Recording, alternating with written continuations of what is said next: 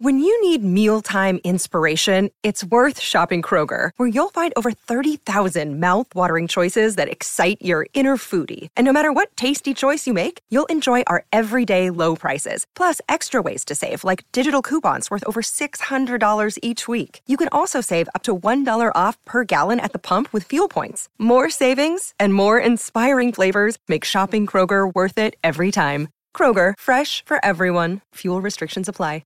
Another day is here, and you're ready for it. What to wear? Check. Breakfast, lunch, and dinner? Check. Planning for what's next and how to save for it? That's where Bank of America can help. For your financial to-dos, Bank of America has experts ready to help get you closer to your goals. Get started at one of our local financial centers or 24/7 in our mobile banking app.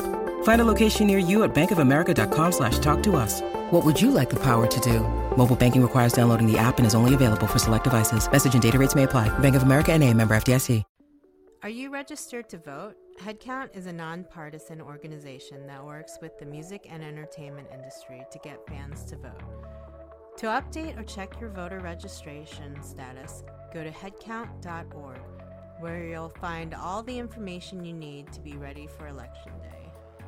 Headcount tours with musicians to help concert attendees register to vote, but you don't need to leave your house to register or to get voting info. Register to vote by visiting headcount.org.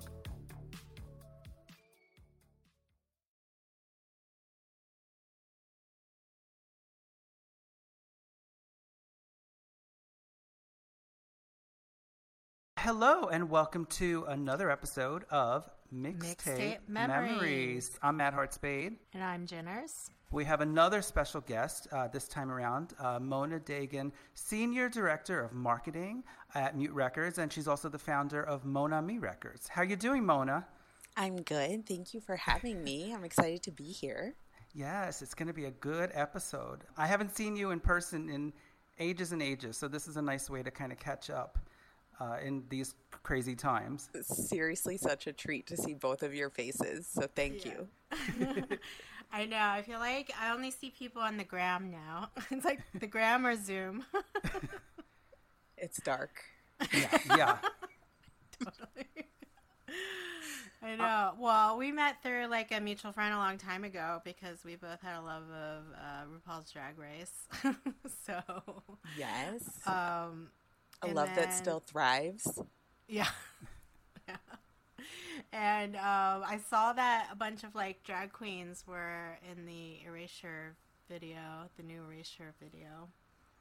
Yes, the Nerves of Steel video. Did you have a hand in that? I wish, but I want to say that I did kind of subconsciously, because I talk about drag and Drag Race every week to the head of marketing in the UK, who's the one that commissioned the video. So I feel like I was just feeding him the inspiration subtly, but I didn't do anything. Well, it came out great regardless. Yeah. Yes. So fun. Yeah, the director and producer Brad Hammer did an excellent job, and like I thought all the queens did such a good job. It's such an awesome array of talent in there. So I was excited about it too. Yeah, and I mean we'll get further into Erasure later in the episode, but I mean it must be kind of a trip to like kind of just work with them for the last X amount of years, no? It is pretty insane. Like I genuinely feel like a child sometimes because I've been a fan since, it sounds like I'm exaggerating, but no joke, since I was 8 years old, because my sister was 10 years older than me and she kind of raised me. So she, like most of my childhood was spent in her car in the passenger seat, just listening to her CDs and tapes and stuff, and Erasure and Depeche and Yaz and like a bunch of those Mute bands were all on repeat in her car, and I just grew up like daydreaming to all those songs. So the fact that I get to work with them now is like an honors and understatement. Yeah, I bet. Speaking of your sister and childhood and whatnot, I was wondering if we could take it all the way back to those early tapes and rides in the car and kind of what you were drawn to before you fully were involved in the industry. I remember my first actual mixtape was, it's funny because it was Louder Than Bombs, which is already like a compilation of Smith songs, but I like remember distinctly like my pink handwriting on my tape, and I put it in my own order, but I didn't know the names of the songs, so all the names were like la dee la dow la dee da dow or whatever. So I think that was my first mixtape. And then as I got a little bit older, like I would listen to the radio a lot when I was younger, like alternative radio, and just record. So like the mixtapes were not very good because you'd miss like the first couple seconds of the song, or like there'd be a voiceover or something at the end. But like that was another early version of mixtaping for me. Oh, totally. I would love doing that. It was the best. You're just like waiting like for them to start. But I feel like I did that with like Madonna and Bobby Brown. So good. I remember also doing that with like videotapes, like I guess video mixtapes, like on 120 minutes. Oh yeah. And you just wait for your favorite song to come on. Yeah. I remember like videotaping like Pearl Jam Unplugged. So and then I was like in art class in high school, and I would like try to draw Eddie Vedder like from a still. Pause. I would videotape the VMAs and then try and use it for my mixtapes as if I were like kind of hosting a radio show. Oh, so like awesome. if Jamiroquai, I know he won like all the awards one year for Virtual Insanity, I would take that audio and then pretend I was having an interview with Jamiroquai, and then play like a radio cut-off version with the DJ's voice over it of the same song. Aww. It was really, really poorly constructed, but it was fun at the time. Yeah. That's really cute. I love that. That's so cute. But it's funny you mentioned Louder Than Bombs, because later in the episode we will get into Morrissey as well. But that was my first introduction to the Smiths when I was 18, was Louder Than Bombs. A friend had made me a mixtape and put on Half a Person and maybe Sheila Take a Bow. So yeah, that was also kind of my intro. I have a half a person story for you at some point whenever it's the time. Well, let's do a half a person story. Why not? Go. It's a throwback. It's from like what, 1985. So yeah. I picture it like I'm like Los Angeles, 2000, and Morrissey was doing I think like a series of shows. I want to say at the Wiltern, but I can't remember where it was. But that was when I was following him on tour. And I was like, I'm 18. Nobody can tell me what to do. I'm going to every single show. So I would just drive from city to city, park outside the venue, and then just sit in line all day and then wait to go in. And in LA, the crowds were really rough. Like it was like the LA gang member, like Morrissey gang members. So it was like the Boy Racers versus the so-and-so. I don't even know. But I hadn't eaten all day. It was very hot outside. So by the time I get in, I'm feeling not my best, I guess. And the crowds are really intense. Like they're pushing, they're screaming, like it's sweaty, so much energy. And I want to say like 4 or 5 songs in, I start to feel like I'm losing it. Like I'm like, I can't handle this anymore. I was like in the second row. I don't think I was even standing anymore. Like you're just being levitated. You're floating, yeah. Yeah.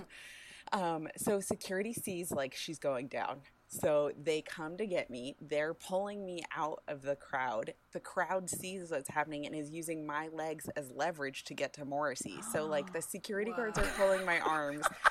The crowd is pulling my legs. That's scary as hell. I know. And Morrissey comes over and he's doing half a person and he comes to get me and like puts his hand out to me and is singing half a person into my eyeballs as I'm like spinning upside down and like all around while the crowd is trying to like get me to get to him. He finally like gets me loose. Security like rushes me off and throws me to the back of the venue. And I like, what just happened? And Morrissey finishes the song and he's like, see, I can save everyone except myself. That is a good one.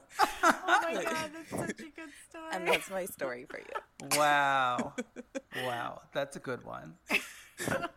I love that you were following him around the country. I was so into him, like so into him. He represented everything to me as like someone growing up in a small town where like there was no counterculture. There was like no like, I didn't really see gay people. I didn't really see like culture in the sense of like literary stuff, or like, I don't know, just all these things that he introduced to my life that were really important to me. And like, my first tattoos were Girl Afraid. Like, the Smiths were everything to me. Yeah. So yeah, when I was like 18, I was like, I'm going. And which tour was that? Like, That around what album?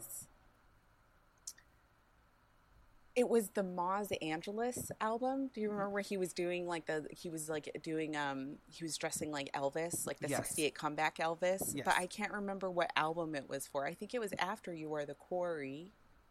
Oh, you're right. There was a string of albums after You Were Yeah. the Quarry. Yeah. I feel like it was maybe like a best of around You Are the Quarry, I want to say. Yeah.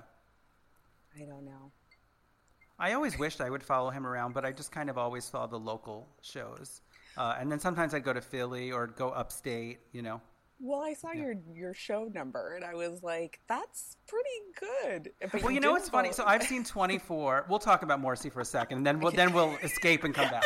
But yeah, so I've seen 24 Morrissey shows, but I feel like whenever I'm at a Morrissey show, the people in front of me are telling me that their tally is like 114, and I feel like, what am I even doing here? You know?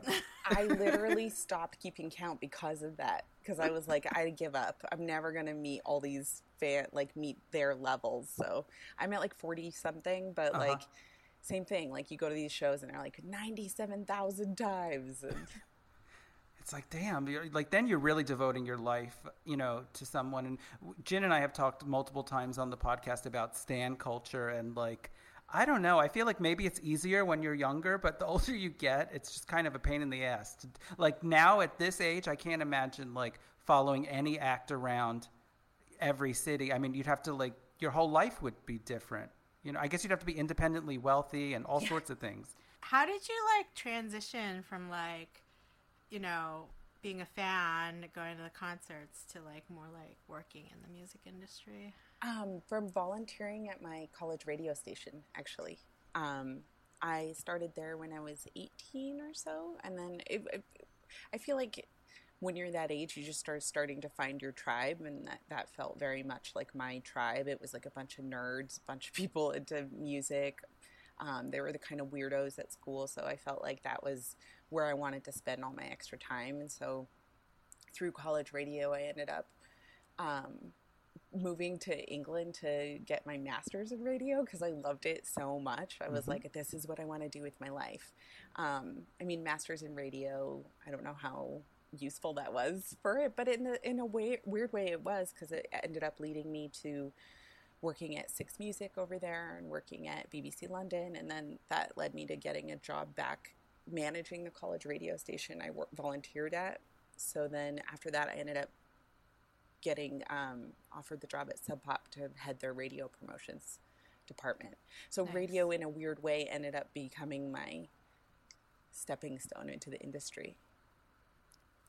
Were you ever like a DJ on the radio station? Yes. Okay. I was Mona That makes Me. a lot of sense. That's how I learned how to DJ, actually, was through CalX. Yeah, I love that you also, on top of like everything else you do, throw DJ parties with like cool music themes, not like your usual dance party. So you're keeping that like tradition alive of like cool dance parties, because I don't think you see that anymore. Like, it was all over the place in the aughts, I feel like. But Yeah, there are fewer now, I feel, especially that cater to things that we would actually want to dance to. Totally. It's actually hard because there's not as much of a crowd for it as you would think there would be, or maybe I'm just a poor promoter. But like, it's hard because I think a lot of the people that are into that are our age. There's a lot more like other things you'd want to be doing, probably like Netflixing or what, you know, going to a show or something. So I mean, the competition is stiff, but at the same time, like, I liked it. I don't need like 300 people in a room to feel good about it. Like, I'm stoked if there's 20 kids there. Kids. Yes. No, I feel you, because like I was just telling Matt, like, before we started this, like, I was like, I always want to go to Mona's parties, but then I'm just like so lame. Well, we get old and lazy, you know. I'm the same. But also, I feel like, I don't know. I wonder how it's going to be after all this. Like, do you think people are going to feel the same? Are we going to like want to go out more? Am I never going out again?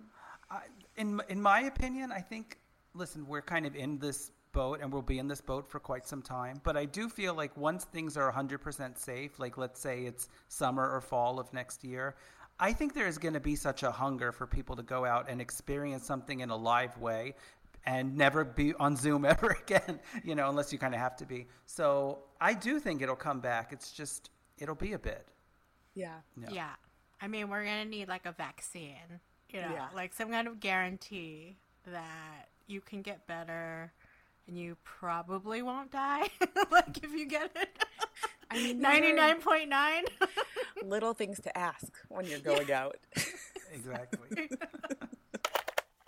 So, like, how was it working at Sub Pop and then kind of, moving on from there? Because then you went to Domino, no? Yes. Okay. So Sub Pop was my first label job, and that was amazing in the sense of like getting to work with these legends like Jonathan Poneman and Megan Jasper and like just the history of Sub Pop. And I was there at the 20th anniversary, so that was an amazing year to be there because we did that big festival, and there was like a party at the top of the Space Needle, and they flew the Sub Pop flag, and so I just felt really honored to be a part of that experience. But I think the time was not a good time for me to be living or moving to Seattle as a single person. Like, I didn't know anybody. I didn't really have any friends. The people that worked at the label were all older or established, so they were not interested in going out all the time. And like, I just felt super lonely in Seattle. So I left after a year and moved to New York and worked at Domino. So that's where that happened. Which was amazing, which is like the counter opposite of the experience I had in Seattle, where like I felt like the city really, New York is one of those places that can open its arms to you that I think that some cities don't. Like I think Seattle and London were a little harder to assimilate into or feel comfortable. I don't know if I ever felt super comfortable in either, but New York I felt like really opened its arms to me. Like I met friends right away. I found places I wanted to go. It just felt really welcoming. So that's why I'm still here. What year around was that when you 2008. moved to New York? Oh, nice. Okay. Yeah, I remember that year.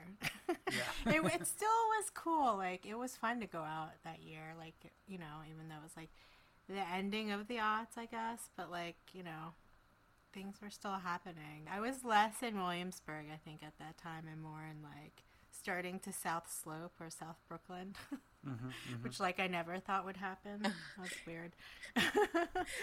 But I always like thought like working for somebody like Sub Pop would be like one of those dream boxes that you just like tick off, It definitely was in a lot of ways. But I think that's also the weird thing of if it's all time and place. Like I feel like if I had moved there now, I probably would still be there. But I was 23 at the time, and I was like, "Let's rage." Nobody wanted to.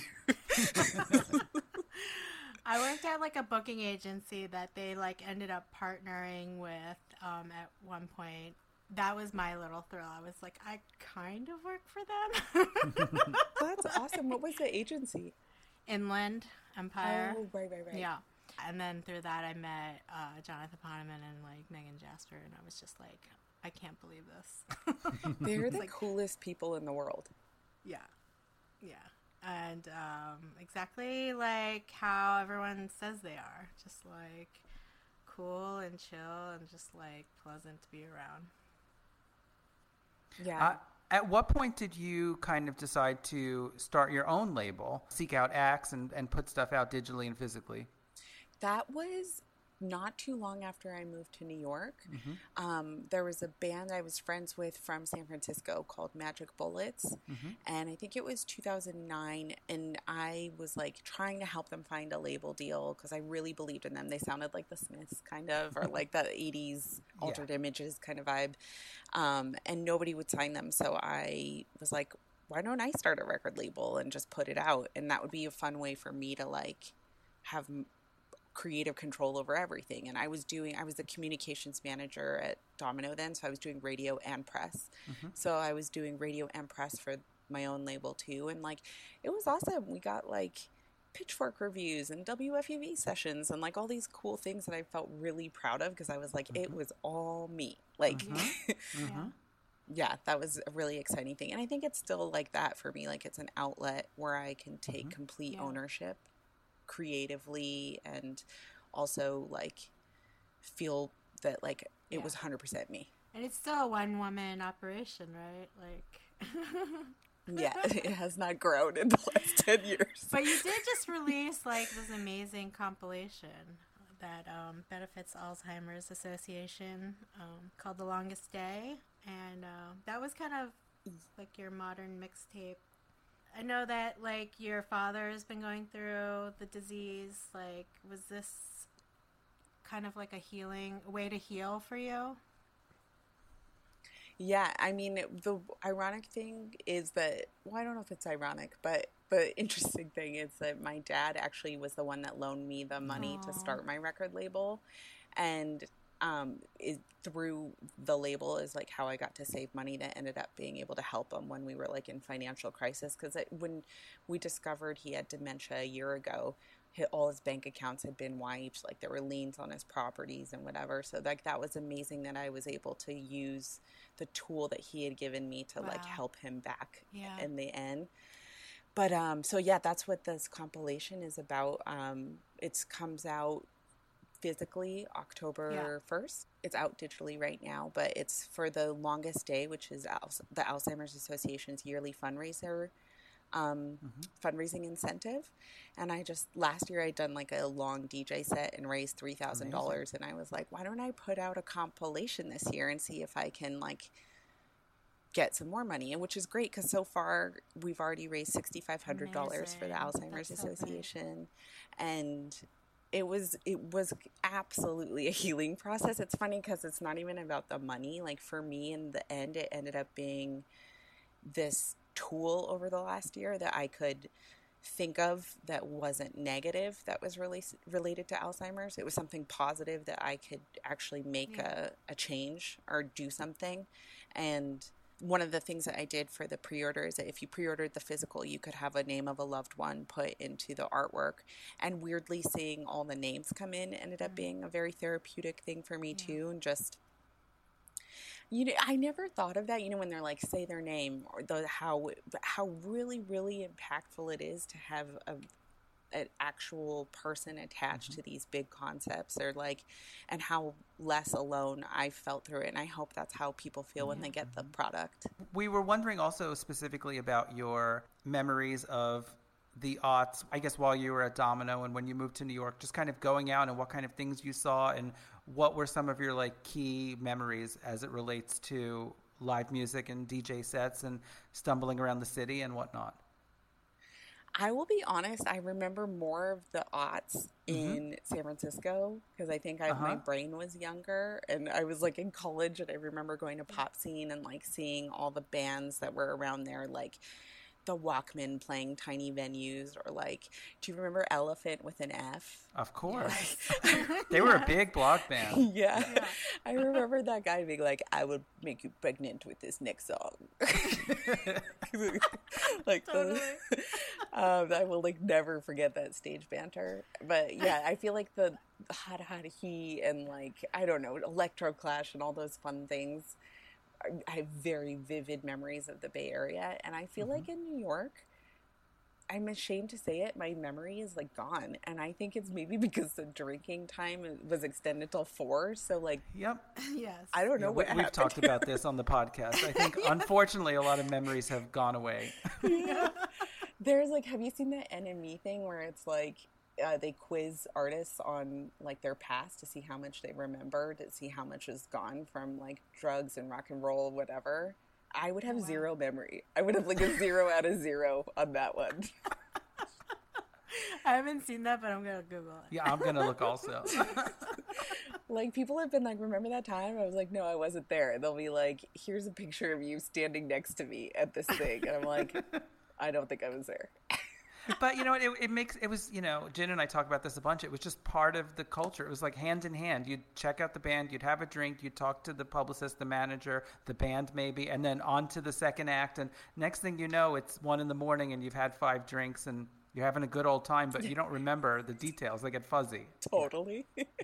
Especially if, like, there's free drinks. Yeah. Yes, there was a lot of free drinks back then, and I remember what you were saying about like going from place to place. That's what I loved about New York, is it wasn't like California where like you go to one place and maybe a second, like for an after party. I feel like New York, you were like boom, boom, boom. Like I'm going to see 7 shows. I'm going to this thing. My friend's DJing the after party. Like, so yeah, it's no wonder. Like, how are we to remember all these details? I feel like for me it was even worse when I'd go to Austin, which I haven't been to South by in quite some time. But I feel like Austin, speaking of like open bars and running around from show to show, it just became a complete blur after a while. And plus your day gets started so early and ends so late. And then you're just kind of all week, you're like a zombie. My feet, like once you get them out in Austin, I feel like they're not going back into those shoes. Like they're so like huge elephant feet at the end of the night. Oh, I remember that feeling. I was one of those that didn't know like what South by was all about, and I went. You know, my job sent me there, and like I was like, "Oh, I'll just wear heels." Wow! And then quickly found out that's not what you do there. It's like all commerce. That is amazing. Good lesson, though. Mona, correct me if I'm wrong. You grew up in Reno, Nevada, or no? Correct. Okay. Was there much of a scene there back in the day? I mean, here's the thing. I didn't really get to leave the house a whole lot when I was little. Like, my parents were very conservative immigrant parents, so they were like, it's the devil's plaything out there. Like, you stay inside. So, probably. I don't know, though. Yeah. I remember when I was little, I want to say like Switchblade Symphony was the only band that came to Reno to play, which is crazy because they're like a not very big goth band. But Orgy played once too. Oh, okay. That's a throwback. I'm the same. I mean, my parents never let me out ever, so I didn't have any freedom until I went to college. Right? Did you go nuts in college? Because that's what I did. Yeah. I think all of us are in that boat to some degree. But what was frustrating for me is that when I was 14, 15, 16, 17, I would be one of these people who would listen to alternative radio constantly. I'd call the number, win all the concert tickets, and then they'd come in the mail and I didn't get to go to any of them. Aww. And I'm like, but Mom, I need to see Mighty Mighty Bosstones. She's like, you're not going to Irving Plaza, you know? That's really funny. Yeah. I was like, I think I saw Cherry Poppin' Daddies when I was in college. That's amazing. I just snorted. I know. Well, they're worth a snort. That was. Yeah. I remember when people swing dance. Oh, that was a moment. I'm sorry. Oh my God, can I tie this weirdly back into Morrissey? Because when I saw Morrissey on Broadway, I met this woman who's very sweet, but she was telling me that her favorite band is Squirrel Nut Zippers. Like, how was that possible? That's insane. They were like maybe the least offensive. I guess. That's insane, though. I know. But nice didn't Andrew Bird come out of there? Or am I dreaming this? Possibly. He might have been a Squirrel Nut Zipper. I have to check. Oh, yeah. I didn't know that. He's all sorts of animals. Yeah. Oh my gosh. Oh my God, yeah. I feel like I was going to say something about that, and then I got distracted by the swing memories, and I like... It was such a weird time. It was so weird. And, there was a moment when I was listening to all this alternative music and, my parents would be like, oh, my God, this Soundgarden thing is terrible or whatever I was listening to. But then once swing became a thing and, like, it became sort of for a moment like top 40, my parents were like, oh, this is kind of cool. This is fun. It's like I never need to listen to Brian Setzer or whatever his name is ever in my life.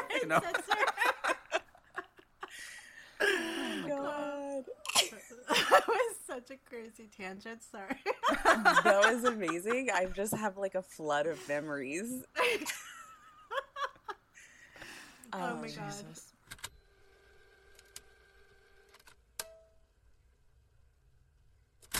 Well, those were like my first concerts, like whatever the NYU program board put together, for us freshmen. That's awesome, though. That's what I was going to say is that my mom didn't really let me leave the house, but then weirdly would let me go to shows in the Bay Area because my sister lived there. So she'd be like, oh, you can go visit her. And so I would see like Depeche or Susie or these crazy shows when I was like 12, 13. But That's I cool. wasn't allowed to go to the mall. Like, Yeah. but I'll take it. Totally. Why not? Yeah. Yeah, for me, it was also like college when I really kind of broke through and started seeing all these shows on my own. Because before that, like from the ages of, early teens to 17, 18, it was a very limited group. Like I saw Alanis and Radiohead at Jones Beach, and my parents went with me and my brother, which is actually a sweet memory. But like, other than that, I saw Sting with my dad. It's that not too much else. Yeah. That's awesome, though. I like that you went to shows with your family. Yeah. Yeah. What was your first show? My first one was Alanis and Radiohead. Yeah. Jagged Little Pill Tour, that album meant the world to me. And Radiohead was on the Benz tour. So, yeah. That's a very cool tour. It was nutty. Yeah. Yeah. What was yours, Jen? It was my first concert. I always like to say Stereolab, but that was like during college. That's also very cool if that was your first. Yeah, that is a very cool one. I'm trying to think like what the first program board like the first concert I ever like went to because I wanted to see them was Stereolab, Dots and Loops. It was weird because like I love that album, but they were very like boring to watch live. That's the worst. Yeah. And I was just kind of like, but I didn't really know what going to shows was like, really, But yeah, I mean, New York, going to school in New York is like crazy town. I'm so jealous. I feel like it must have been amazing.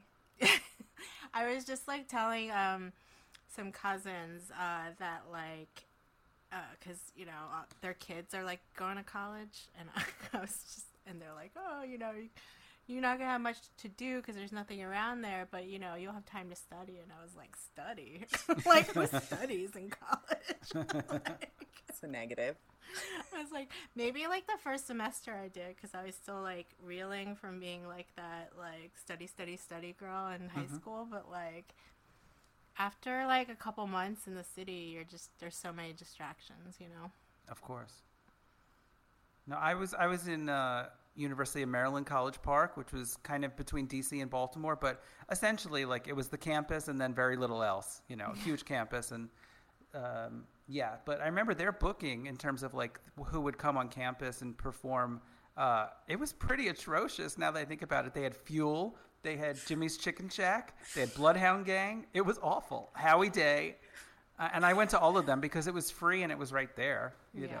I did see Liz Fair. Oh, that's cool. They programmed her. That's awesome. It was a little bit cooler than yours, Matt. Yeah, we had really terrible booking. They did have one thing at University of Maryland that was cool. They had George Clinton play once. That was cool. Yeah. Yeah. Legend. Yeah. I'm trying to think if we had anybody cool play Berkeley, but I don't remember, like, not even one. But my first concert was New Kids on the Block. Okay, well, that's legendary, though. Like Hanging Tough? Or? I don't even know. That must have been, what was the, like, light purple one? With, like, they were sitting on the steps. Oh, I can't remember. Step by Step, Hanging Tough. I don't Probably remember. Step by Step if they're sitting on the steps. Let's. Yeah. Oh, I guess so. Yeah. Who was your favorite? Obviously, Jonathan. No, Jordan. Yeah, Jordan I was was mine like, too. obviously. No, I'm sorry. Jonathan's like the librarian. I'm sorry, I don't know. He's like the one nobody. Well, Danny. Maybe Dan. There was a guy. I don't know. Danny. Nobody likes Danny had Danny. Yeah, I'm not going to be mean, but Danny wasn't anyone's favorite. No. Yeah. I was suspicious of the people that like Joey. Are you guys one of them? I was a. Jin was a Joey fan. I mean, he's so young looking. You guys, He aged very his well. Poster. You like pan the camera and there it is. Oh my god, that'd be so creepy if I still had it. Oh my god. No, but you know what's so funny is that, like, I know I was a overweight queer kid, and I had this gigantic New Kids on the Block button, and I'm pretty sure it wasn't even the whole band, it was just Jordan. And it was like the size of a plate almost, and it was like I would wear it every day on my jean jacket, and I think I was so cool. Oh my god, Matt, we would have been best friends. I know. You're speaking my language. Yeah, but I know my cousins got to see New Kids, and I was super jealous. But at the time, like, I feel like there were just certain gender norms. Like, the boys don't see New Kids on the Block. That's what the girls go to with their mom and, you know, whatever. But, like, the boys didn't go to that. So it was one of those things. It's funny because I went with my older sister, the one that, like, taught me about music and everything. And she's gay, and she used to have very, very short hair in high school. And I was, like, really into Miss Piggy, so I would wear pink all the time, and people would always ask if we were boyfriend girlfriend, which would like really make me uncomfortable and her uncomfortable, and like, or be like, are you guys brother sister, you boyfriend girlfriend or whatever? And it's like, I just remember, like, it's funny when you say like, oh, that's not what boys did, is go to New Kids, because I feel like now, thank God, I hope that little boys wouldn't think twice about doing something like that, and like I feel like you would hope that like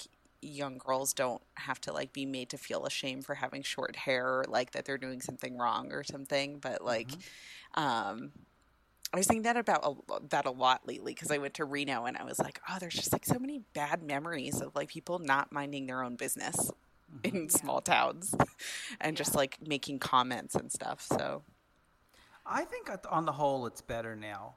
If I were to kind of generalize, because I feel like, at least in terms of everything under the LGBTQ umbrella, I feel like young kids now, particularly kids under 25, maybe under 21, they're a lot more, I feel like the shackles are kind of gone. You know, I think growing up as a queer kid and a teenager in the 90s and stuff, it was like kind of, I don't know, you couldn't have been as open now. But now you see like, you know, 15-year-old queer kids that are just embracing it and posting photos of themselves, and they're very proud, and I think that's great, you know?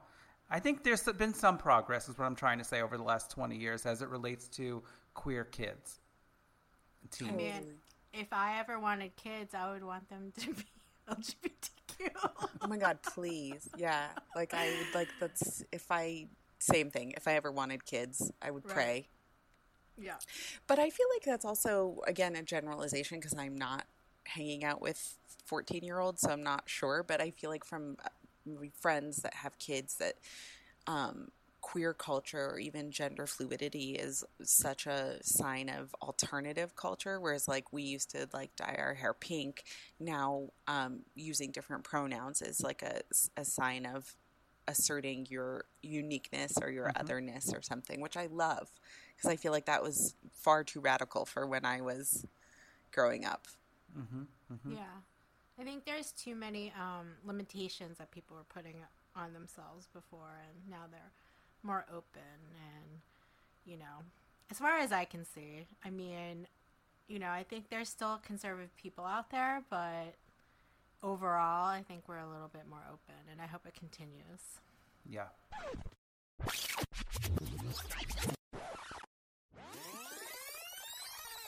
Should we hop into Repeat Skip? Yes. Yeah. Okay.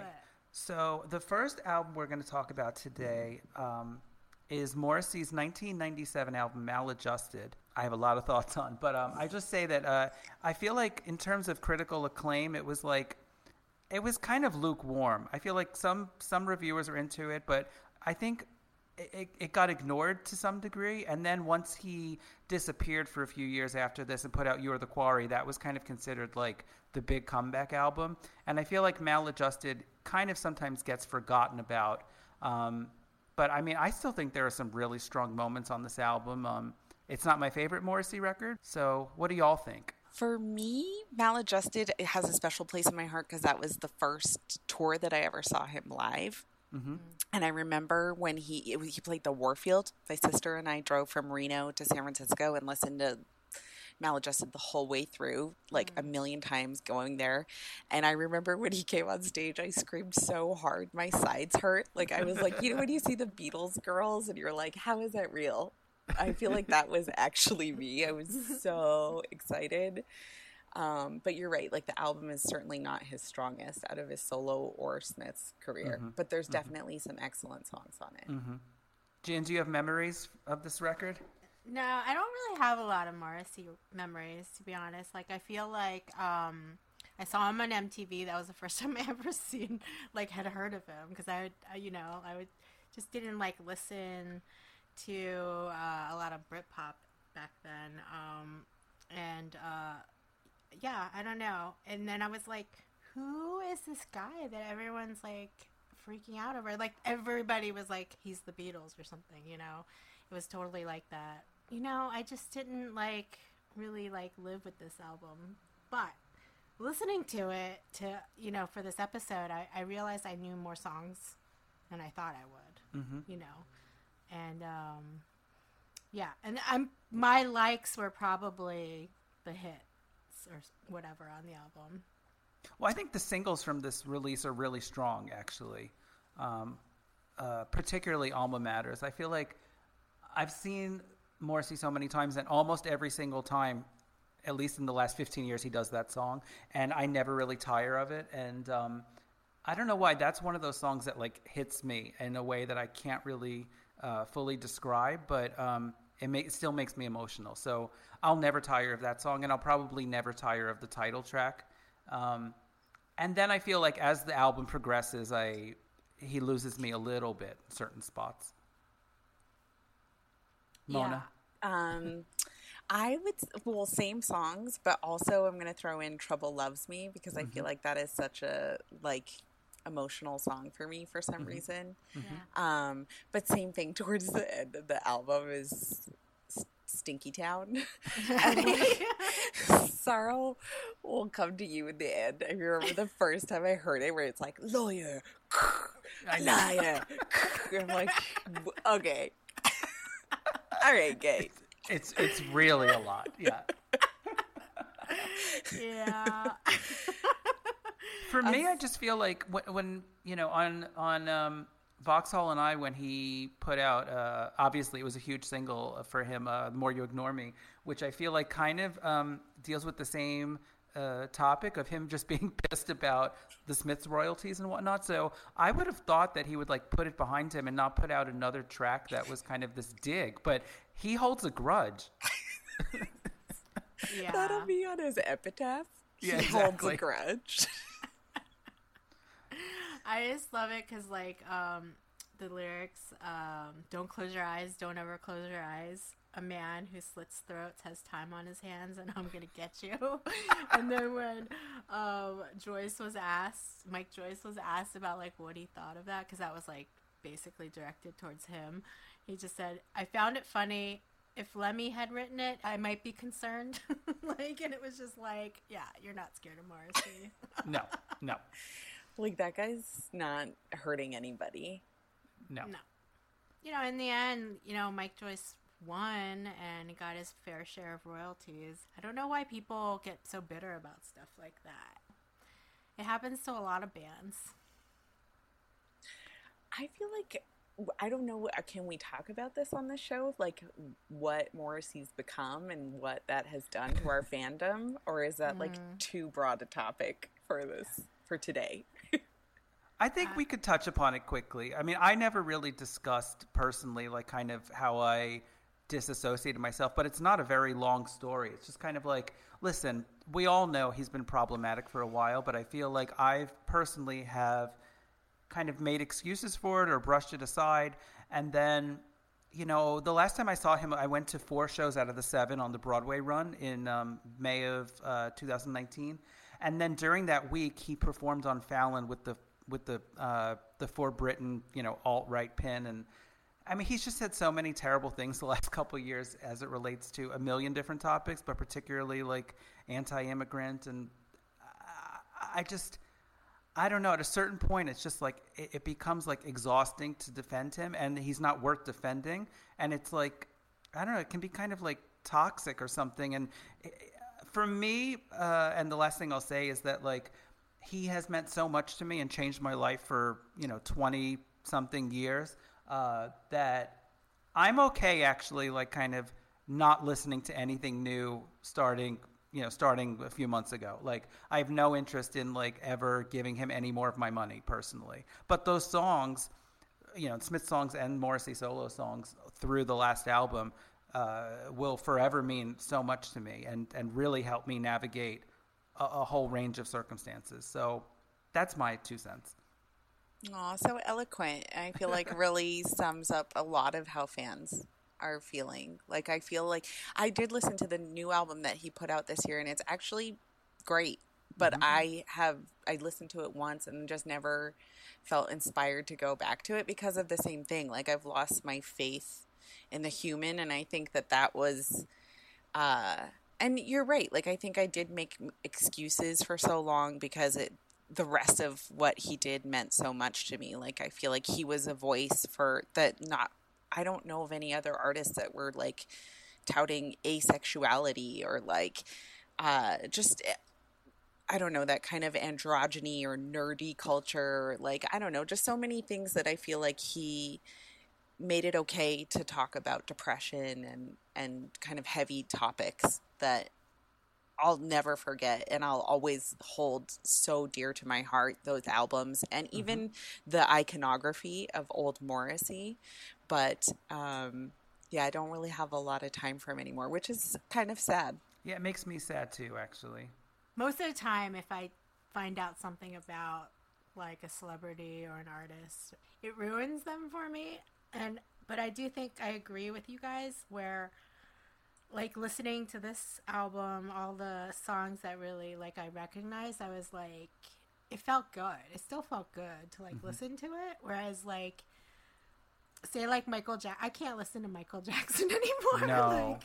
No. After watching that documentary, like, yeah, I can't ever really listen to him. It's, like, different, and maybe it's just because, what he's saying in the politics right now is not really that related to, like, his lyrics and songs and whatnot from the past that we all, like, hold so dear. But, whereas, like, when I listen to Michael Jackson, I'm like, ugh, that lyric is so gross now. I just can't. For me, it's kind of a mindfuck with Morrissey because I feel like so much of what he represented with the Smiths and for most of his solo career was kind of standing up for people and, like, embracing kind of your individuality. And now it's just kind of, I feel like he's abandoned so much of what he stood for. And that's like, when I think of early Smith singles, I think of, like, him standing up for the working class and whatnot. And now it's like he's aligning himself with this crap. I don't know. It throws me. I almost wonder if it's, like, trolling or something. But regardless, I feel like that there's less tolerance today for that. I feel like I think about that a lot with other artistic movements or artists that kind of prided themselves on trolling, like the kind of I want to say like a Boyd Rice or something like that, where you're like, if your whole thing is challenging the way people think, I don't want to be challenged today. I just want to know you're on my side and you're not going to be standing for terrible things. Like, there's too much going on right now for me to enjoy this artistic challenge. Yeah. It feels too serious. Totally. Agreed. One other song I just want to mention that I love from this album that is towards the end, or I believe it's the last track, is Satan Rejected My Soul. I feel like if I'm ever at a bar and they have this album, this is the one I want to play for some reason. But yeah, otherwise I would probably pick Alma Matters and Maladjusted, and then probably skip He Cried. Right. Yeah. Yeah, I'm with Mona. I really like Alma Matters and Trouble Loves Me as well, and for all the same reasons. And I would definitely skip Sorrow. Oh yeah, Sorrow needs to be skipped also. Yes. Yeah. Also, I didn't really like Royce Keane. I don't know. Yeah, I'll give you that one too. You know what I find interesting is that this album came out, like, in his autobiography, he admitted that he had this relationship with a photographer named Jake Walters in the mid-90s. And I assume that this album was recorded as it was ending. So maybe that also, I don't know, there's like sort of a bitter tone in some of the songs. It could be because of the breakup. I don't know exactly. But it's interesting, the timing, because I feel like, well, Southpaw Grammar is its own thing, but like I feel like Vauxhall and I is a little, like there's some love on that record, and I feel like there's not a lot of love on this release. It's a little darker. Very dark. But also, can we talk about how you got through the autobiography? Like, oh my God. I would consider myself a huge fan, and I got through page 50 where he's still 8 years old. Like, It was a journey, and I actually couldn't wait till it got to the U.S., so I ordered it from the U.K. and like paid for a ridiculous amount of shipping, and I got it like, as early as I could humanly get it. You know that there are no there are no chapter breakdowns, and there's no like paragraph spacing. Everything is just like one thing. it's a nightmare. It's really a nightmare, and listen, it's like, I don't even know, like 400 or 500 pages. But for me, what was wild, and kind of tying back to this album, and Sorrow Will Come in the End, I'm not kidding. I think the mid-90s situation with the lawsuit and the Smiths and the royalties was literally like 85 pages. And I'm like, can we please move on? Nobody needs to read 85 pages of that, Yeah, nobody cares about copyright and percentages. It was not sexy at all. I think 20 pages was just listing everything he heard on the radio from age 5 to 7, which I like made a playlist of, and then I was like exhausting myself reading this thing, and I was like, I can't, I give up. She's done. Yeah, I'll never read it again. Shall we pop into the second album, which is a lot more light? Yeah. Totally different. Okay, it's Erasure's Chorus, which was put out in 1991. This is a fun album. Ugh, I'm obsessed. Yeah. It was super fun. I actually loved like almost all of it. It was hard to pick a skip actually for me. Mm-hmm. But I picked the obvious one. Love to Hate You. Yeah, I think it seems like we all kind of are on the same page. That's just such an incredible single. Yeah. That video too. Sorry, I didn't mean to interrupt you, but where he's like cha cha pas de bourrée down the like catwalk and stomping with the water, and like, oh, yeah. I love it. Oh my God, I was like, oh, this song is so like I know this part, it's so well known, and then I was like, oh, it's I Will Survive. It's being sampled in the song. I forgot about that. I never caught that actually. I was like talking to Ryan like, oh, everybody knows this part of the song. And then I like, when I was like reading about it, I was like, I Will Survive? Oh, duh. You just blew my mind. How did they afford that? No disrespect to them. I mean, I'm sure they're very rich. Yeah, it's a good question. I think they were on the same label, maybe. I think they've been on mute for most of, I think their entire catalog, but Mute actually was bought by BMG for a while, so I think there was probably a lot more money in the 90s, and then Daniel rebought Mute as an independent label, I want to say in like 2000 or so like we don't have all that catalog still on Mute, but it still says Mute Records, which is the BMG company, but our Mute doesn't say records afterwards. Okay, I've always noticed that, but didn't know the reasoning. Okay. Sorry, that was really boring minutia. No, that's good to know. This is like trivia hour right now. I just want to say that, like, I remember this gay 80s dance party I used to go to in the aughts, maybe like in 03, 04. It was at Pyramid Club. And it was called 1984, and pretty much they didn't even have a live DJ. They would just play the same 20 songs on a loop every single week, and one of them was Love to Hate You, and then Ola Moore was on there also. So I don't know, I just have memories of like getting my groove on and going home with someone, and like just kind of, I don't know, it's happy drunken early 20s memories. Totally. Yeah. The B-side of Love to Hate You is a track called La La La. That is like one of the greatest. I even pulled out the like CD single because I was so excited about it. But I was like, memories. I love that. I think they just reissued it in the UK, but I don't see it digitally in the US. But if you can find La La La and Vitamin C or the B-sides to the Love to Hate You single, chef's kiss. Okay. I love that you have that, of course. Yeah, no, I mean, this was like their disco album, kind of. I'll be nerdy and like look shit up about the album, and I realized like the album covers for like partly their MRI scans or something, which I think is really weird. I had no idea about that. Me neither. That's so awesome. It's like funny because in the liner notes, like they like thank the hospital. MRIs, I guess.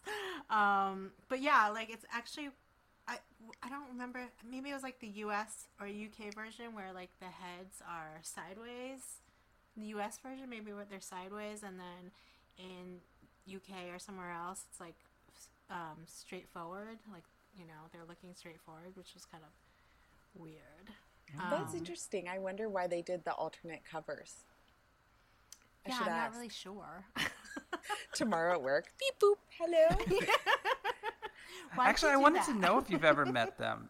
Yes. Yeah? I have. They're really kind, like amazing human beings. They actually have an album, did I mention, coming out? Yes. The Neon. The Neon. We don't have to talk about it right now, but they are just the coolest people you'll ever meet. Like, there's zero pretension to them. So it's not only an honor to work with them because their music is amazing, but like unlike some of the examples I think we've been talking about, they are just really nice, down-to-earth people as well. And you can kind of feel like that they would be cool. They're still really humble, which I like. Especially for, I think, two artists of such a success, like of that level of success. Like the fact that Andy still, I think, sometimes voices his insecurities about not sounding like Alison Moyet and like how deep and soulful her voice is, which was amazing too. But Andy's voice is amazing itself, and like he's been doing this for 40 years and has sold millions of records and all these chart numbers, and he's still you know, a little shy about things. I find that really endearing and charming. Oh, I love his voice. I mean, like, I feel, you know, he definitely has his own kind of soul to his voice, and it just has this like really delicate emotion that I just really love. Gets me like all the time. Was it hard for you guys to pick a skip? Because it was hard for me. Really for me, hard. For me it was kind of like one that was obvious that wasn't my bag, but everything else was pretty incredible. And for me, that song was Joan. I just felt like it was very like MOR and like kind of unnecessary. I don't even actually think that it was, you know, they could have cut the album by one track in my view. Oh, wow. And yeah. How dare you? Seriously? I feel like you just like called my mom ugly. I don't know why that one just didn't move me re-listening to this album for the first time in 30 years. That's really funny. Well, we all kind of agreed, I guess, in the end, you know. Like, I picked, like, Siren Song and Maybe Home. They both kind of have, like, these weird choir backup vocals that I thought, you know, I don't know. But they were still kind of cool. I don't know. So it was hard. It is hard. I would say I would agree with both of your choices, and I swear to God, it's not just because I like want to agree because you're both adorable, but I genuinely agreed with all your picks for the repeat skips. And I feel like you don't have to like pick the, I don't know, B-side to be as your repeat because it was good. Like sometimes it's just the best song is the single. So I think sometimes. I'll speak for myself. Like I feel very kind of basic or boring to pick the obvious single, but in a lot of cases, especially on a really strong kind of pop release, you know, that is one of the stronger tracks. You know. Yeah. I think if you also like had a lot of memories like about it, it gives you a certain kind of feeling, and that's how I usually pick it. It's like, how does this song make me feel? You know. And it's usually the more nostalgic ones are like the ones you listened to a lot back in the day because they were like the hit, you know.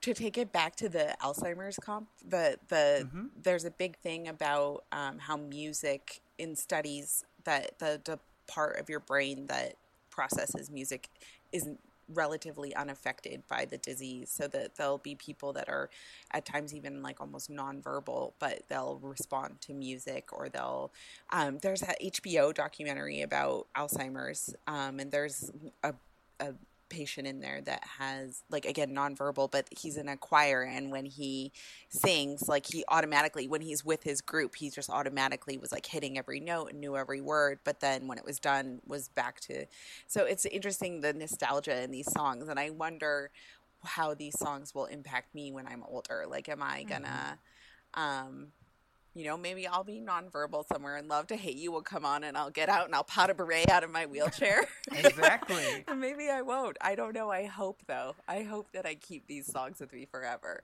Yeah. Yeah. Well, I think that will happen. I think so too. And I think, you know, it's just deeply connected to our emotions. So I think, you know, music is magic in that way. Mm-hmm. That's probably a good note to go out on, no? Yeah. Music is magic. I mean, I think you've said it all, really. Thank you so much for joining us. This was so fun to catch up. Thank you for having me. I really appreciate it. It was so much fun talking. We'll catch you next time on Mixtape Memories. Memories. Bye. Bye. Bye-bye now.